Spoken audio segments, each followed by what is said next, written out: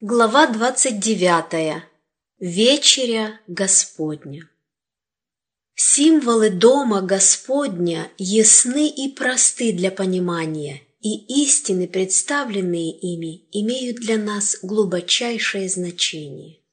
Устанавливая священное служение, которому предстояло занять место Пасхи, Христос оставил своей церкви напоминание о Его великой жертве, принесенной за человека.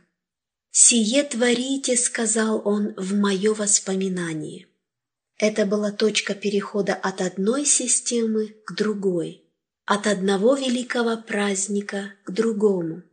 Один навеки оставался в прошлом, другой, только что установленный Христом, должен был занять место первого и продолжаться во все времена, как напоминание о Его смерти.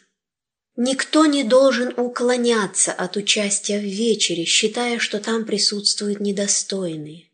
Все ученики призваны открыто участвовать в ней и тем самым подтвердить принятие Христа как своего личного Спасителя. И именно здесь, на установленном им самим служении, Христос встречается со своим народом и воодушевляет его своим присутствием.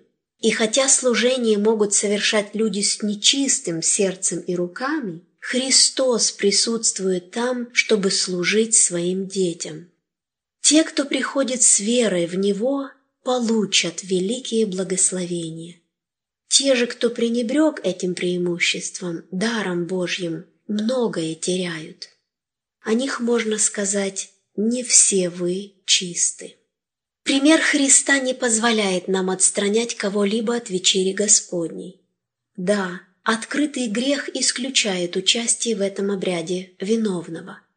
Этому ясно учит Святой Дух. Смотри 1 Коринфянам 5:11. В остальных же случаях никто не вправе выносить решение о чьей-то неготовности. Бог не позволил людям судить, кому дано участвовать в вечере и кто этого недостоин. Ибо кто может читать в сердце? Кто может отличить пшеницу от плевел? Да испытывает же себя человек, и таким образом пусть ест от хлеба сего и пьет из чаши сей. Посему, кто будет есть хлеб сей и пить чашу Господню недостойно, виновен будет против тела и крови Господней. Кто ест и пьет недостойно, тот ест и пьет осуждение себе, не рассуждая о теле Господнем. Спасение людей зависит от постоянного воздействия на их сердца очищающей крови Иисуса Христа. Поэтому вечерю Господню надлежало совершать не от случая к случаю и не один раз в год, но чаще. Этот священный обряд служит напоминанием гораздо более великого события, чем освобождение детей Израилевых из Египта. Это освобождение было прообразом великого искупления, которое совершил Христос, пожертвовав своей собственной жизнью ради окончательного избавления своего народа. Многоомовение. Когда они собрались, чтобы вкусить от вечери Господней, Иисус учредил обряд многоомовения как религиозную церемонию. Зачастую к этим обрядам относятся слишком формально. Их не воспринимают как священный повод вспомнить о Господе Иисусе. Они предписаны Христом, и Он облек своей силой служителей, которые носят сокровище сие в глиняных сосудах. Они должны наблюдать за исполнением этих особых предписаний того, кто установил их до конца времен. Именно во время таких собраний Он общается со своим народом и оживотворяет его своим личным присутствием. И хотя сердца и руки проводящих этот священный обряд могут быть неосвященными, Христос по-прежнему пребывает в среде своего народа и трудится над человеческими сердцами. Все, кто в обряде многоомовения вспоминает об уничижении Христа, все, кто будет хранить свои сердца в кротости и взирать на служение в скинии истинной, которую воздвиг Господь, а не человек, всегда смогут извлечь пользу из каждой произнесенной проповеди и черпать духовную силу в каждом служении вечери Господней. Эти обряды были установлены с особой целью. Последователи Христа должны всегда иметь перед собой пример Его смирения. Этот обряд должен побуждать к смирению, но его ни в коем случае нельзя считать чем-то унизительным. Его предназначение заключается в том, чтобы смягчить сердца людей по отношению друг к другу. Цель данного служения – напомнить о смирении нашего Господа и об уроках, которые Он преподал, умыв ноги своим ученикам.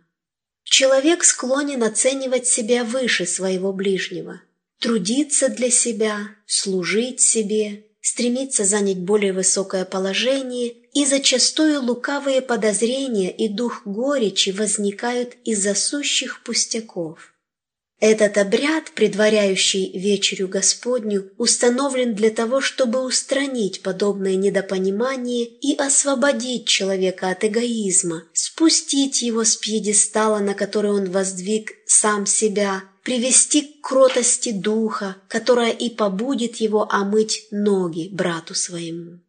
Нет на то Божьей воли, чтобы удерживать от совершения обряда тех, кого считают недостойными участия в нем. Господь омыл ноги Иуде. Он не отказал ему вместе за трапезой, хотя и знал, что тот покинет горницу, чтобы предать своего Господа. Людям не дано различать, кто достоин, а кто нет. Они не могут читать глубины души человеческой. Нельзя говорить «я не приму участие в обряде, если в нем будет участвовать такой-то». Бог не давал человеку права судить, кто достоин присутствовать на таких служениях, а кто нет. В Слове Божьем изложены обязанности, исполнение которых помогает детям Божьим всегда пребывать в смирении и вдали от мира и удержит их от отступничества, в которое впали формальные церкви. Омовение ног и вечеря Господня должны совершаться чаще. Иисус дал нам пример и велел подражать Ему. Мне было показано, что Его примеру надо следовать как можно более точно. Тем не менее, братья и сестры не всегда ведут себя достаточно благоразумно при многоомовении, что приводит к досадным недоразумениям. В новых местах, особенно там, где люди не осведомлены относительно примера и учения Господа по этому вопросу, многоомовение следует вводить с большой осторожностью и предусмотрительностью. Многие искренние души под влиянием своих прежних учителей, которым они полностью доверяли, имеют сильное предубеждение против исполнения этой простой обязанности. Поэтому они требуют особого подхода. Хлеб и вино. Христос никогда не противоречил своему собственному учению. Неперебродившее вино, которое Он притворил из воды на свадебном пире, было полезным и освежающим напитком. Именно такое вино наш Спаситель и Его ученики употребляли во время первой вечери. Именно это вино следует всегда использовать за столом причастия, как символ крови Спасителя. Это священное служение предназначено для того, чтобы обновлять душу и наделять жизнью. С этим не должно быть связано ничего, что могло бы послужить козлу. Преломленный хлеб и чистый виноградный сок символизируют собой ломимое тело и пролитую кровь Сына Божьего. Квасный хлеб не должен находиться на столе причастия. Пресный хлеб – единственно верный символ вечери Господней. Не должно быть никакой закваски. Следует использовать только чистый плод виноградной лозы и пресный хлеб.